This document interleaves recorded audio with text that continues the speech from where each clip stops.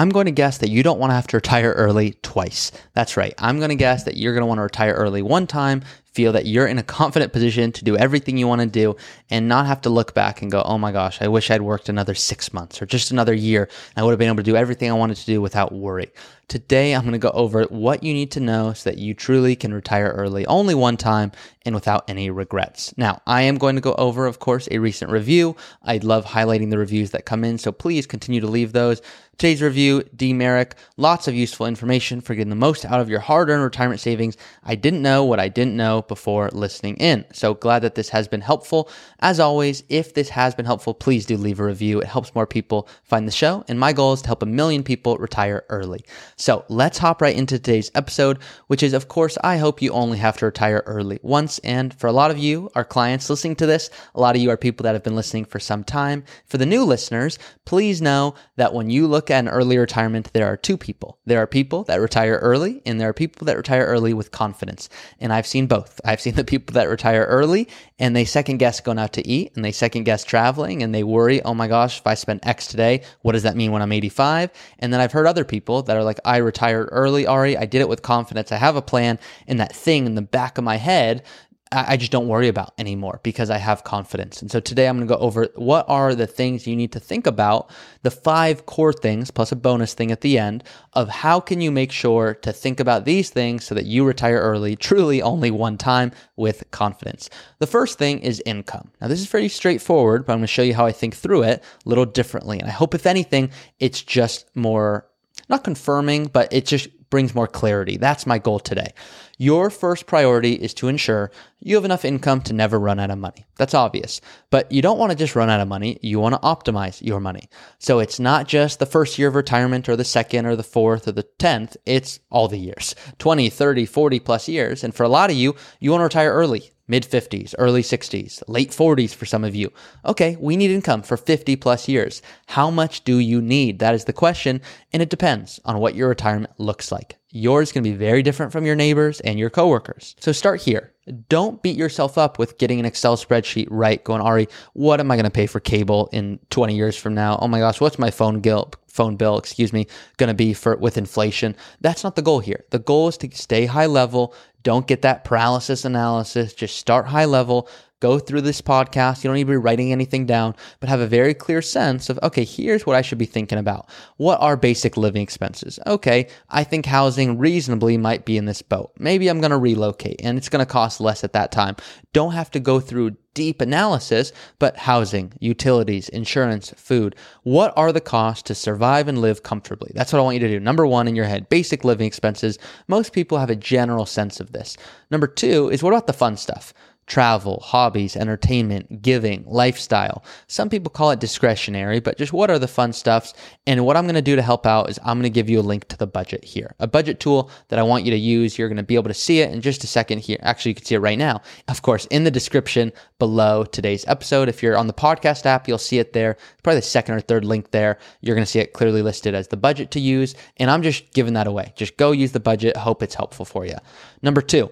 Determine, this is of income, just to be clear here, kind of subpoints to income. Determine where's income going to come from. It's easy enough when you're working, income comes from your salary. But guess what? There's a new employer in town and it is you when you retire early. So in retirement, there's going to be savings, meaning you probably have some cash. You're going to have a 401k, maybe a Roth IRA, a brokerage account, inheritance, Social Security, pension, rental income, multiple smaller income streams that probably make up your total income. So ask yourself, what's the best Social Security strategy for my situation? What amount in account should I pull from first? How many income needs will change over retirement? Because most people don't spend the same amount in the first year as the last year. And there's a smile, it's known as the retirement smile, that a lot of people talk about in the industry, which is you smile, also known as retire. You tend to spend more, you have your energy and health, then it comes down, you spend a little bit less, then it shoots back up, call it the smile, comes back up. Maybe there's some frowns and smiles along the way, but the goal here is that you're not mirroring your expenses, but the one question I get all the time is how much do people actually spend in retirement? And I'll tell you right now, most people are between that 6,000 to 8,000 of core expenses, and then maybe it's another 20,000 a year for travel or something along those lines. Doesn't mean it's right or wrong. You might listen to that and go, Ari, it's way more than I could spend if I wanted to. Or it's, Ari, I don't know how on earth I could retire with that. And you're not wrong and you're not right. People typically think, I'm retired. It's time for me now to move into my 60-40 portfolio. And so you can guess number 2 here is your investments. It's the wrong way to look at it. In fact, I had someone, and if you didn't see it, if you're not on my email list, you might have missed it, but I had someone send me the best gift ever, and I'm looking at it right now. So if the audio kind of comes out for a second, forgive me, I'm trying to use the microphone. It says anti-cookie cutter jar, love the pod, meaning someone literally sent me the coolest gift ever, which is, yeah, I am anti-cookie cutter. I don't believe in asking you, what's your risk tolerance on a scale of 1 to 10? You're like, Ari, I don't know, maybe a 5 or an 8 that day, or a 2 if I had a bad week, and how old you are.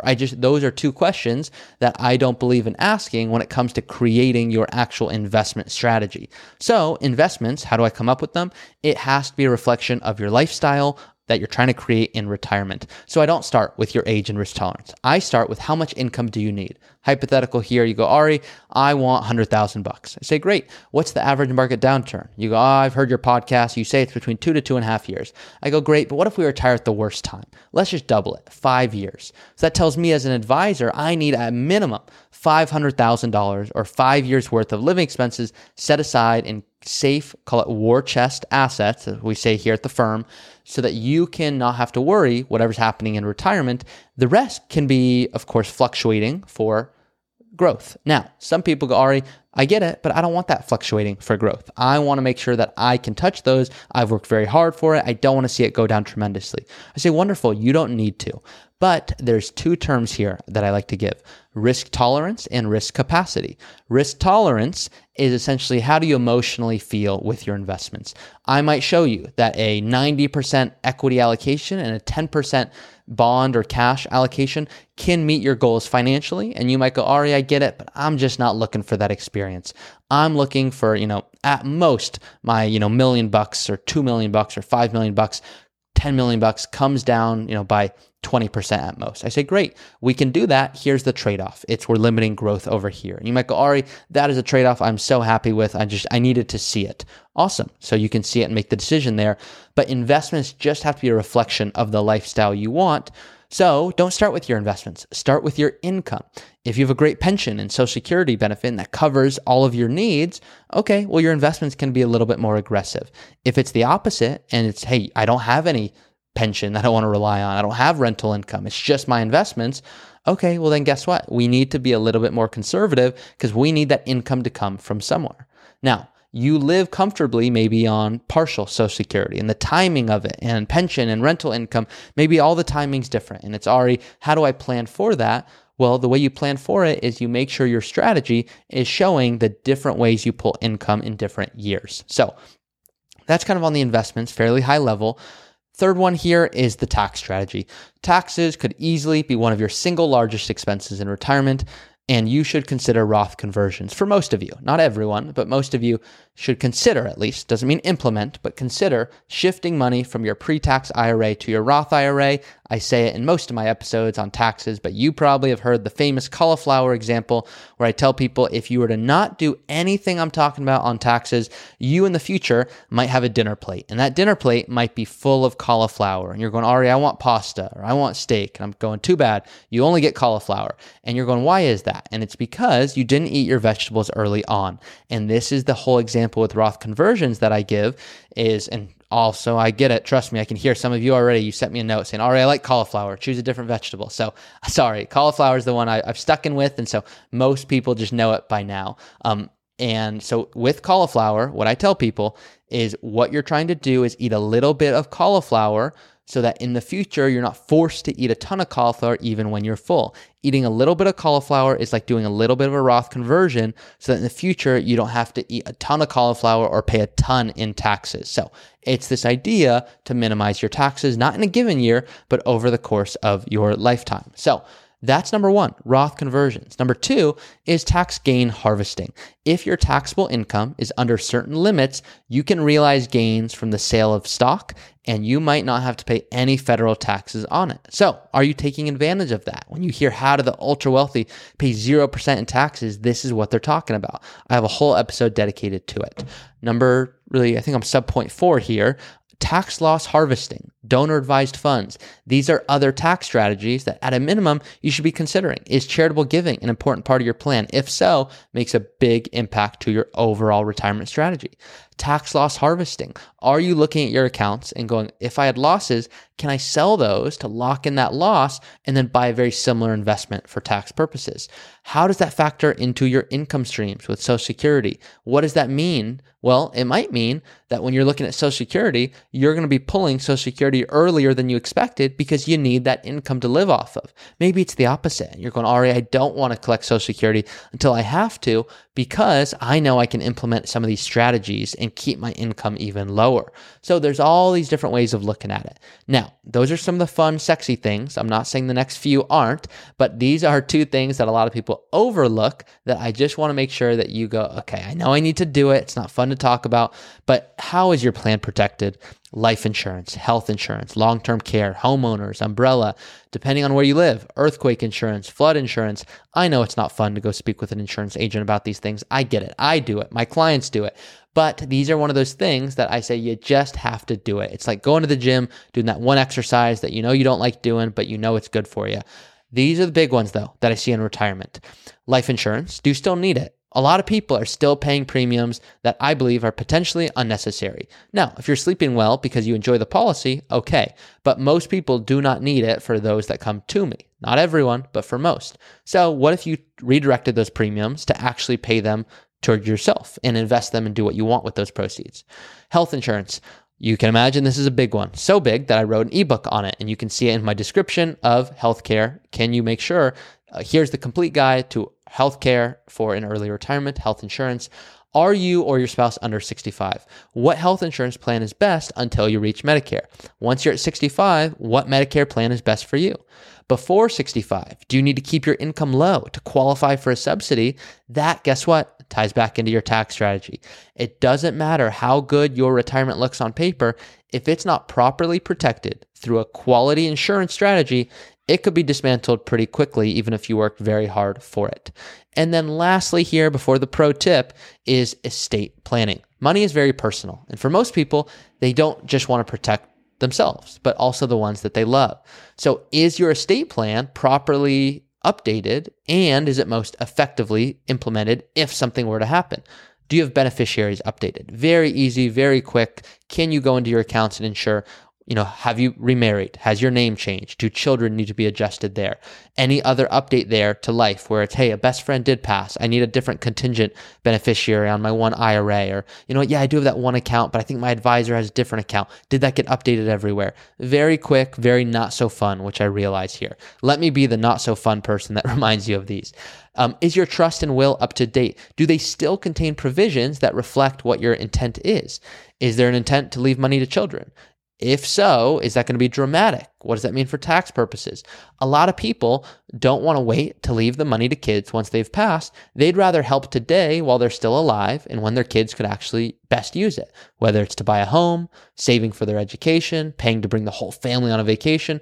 Estate planning, a lot of people just think about when they pass, less so about what are things you can do while you're here. So estate planning is not just about ensuring what do you do if you were to pass, but what can you do today? Can you have the right documents in place? And can you be intentional about going, my estate plan is to try to spend every last dollar I worked for. Other people, it's, hey, that's not what I'm looking for. I'm looking to leave X number to my children. Other people, it's, hey, if there's a home left over, great. That's what kind of I want them to receive. It's totally dependent and there's no right or wrong. And then here's the big one, the pro tip that I'm leaving at the end. I want you to know your purpose, not because you need it 100% dialed in before you retire, but some people, and this might shock you, but they're like, all right, I am scared to death to retire. I don't know what on earth I'm going to do. And so much so that they keep working even if that's negatively impacting their health. And I'll tell you why they do it, because it's easier. It's easier to keep working. It's familiar. You already know it, and I'm going to guess you're really good at it. So I put this last, but it really could go at the beginning. If you don't have a clear purpose of what you want in an early retirement, well, it's a good chance you're going to be disappointed when you get there. It's very hard to know. And one of the things that we did here at the firm is we added someone on staff who is a retirement lifestyle coach. Not because you need that, but for some people, it's very helpful. I could call myself that, but the reality is I'm not. I love numbers, and that's how I do my planning. But it is, of course, only in light of what's the goal here. It's not to die with the most amount of money. It's not as if you look back on your deathbed and go, I did the best Roth conversion strategy ever. You go, no, I was able to do 10 more trips than I thought I could with my family. I loved it. The goal here is to make sure you're really fulfilled in retirement. And what are your family expectations? What would my parents think if I didn't work as long as I did? That holds a lot of people back from retiring early. Identity. What are you going to be if you're no longer a teacher or an attorney or a business owner or a financial advisor? Structure. What are you going to do? You're going to wake up Monday morning. Okay, what time are you waking up? 8:30. And I know a lot of you are going, all right, you're making me think so hard already into the future. You're right, I am. I want you to dial this in, and I want you to feel confident about it. So ask yourself, close your eyes. Perfect world. What time are you waking up? And you're going, Ari, maybe it's 6:37. And then, okay, are you going to go play pickleball? Okay, if it's not pickleball, are you going to go read the news with a friend? Okay, if you're going to do that, then what does that mean in the afternoon? Are we volunteering? Is it every single day? Is it a few days a week? People often don't do this work because they think it's simple. And it's simple, but it's not easy. And it's one of those things where, yeah, it is simple. It doesn't mean it's just easy to go do. And so I want to make sure you're doing this tough work, because the older we get, the less often I find we actually put ourselves into new experiences. One of the most important things that you can do for a successful early retirement, and this is coming from the people that have retired early, is to embrace the beginner's mindset. Learn to love that process of starting over, recreating something, and let that be the real question is, what would you do if you knew you just couldn't fail? That's the reality. You're now going into this new phase of life. It's not an easy one. It's a scary question, but what would you do? Are you working because you know it's easier to keep working, or is there something you just have never done? And if you knew you couldn't fail, what would you do?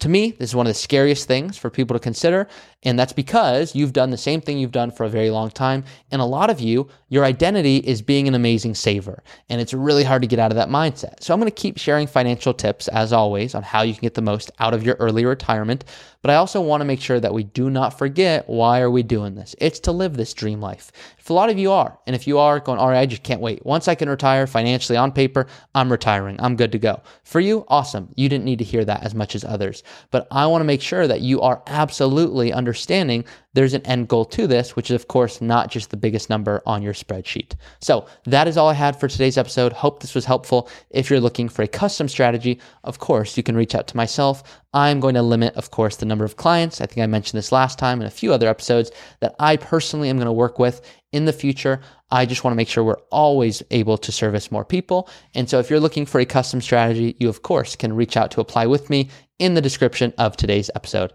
Thank you all, and I'll see you next week.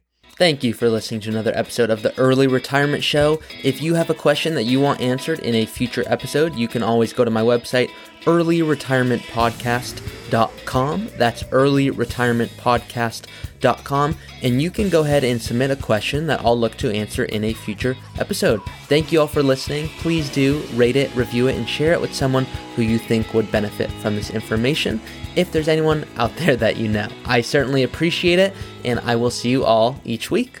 Hey guys, it's me again. Please be smart about this. Nothing in this podcast should be construed as financial, tax, or legal advice. Consult with your tax preparer or financial advisor before taking any action. This podcast is for informational purposes only.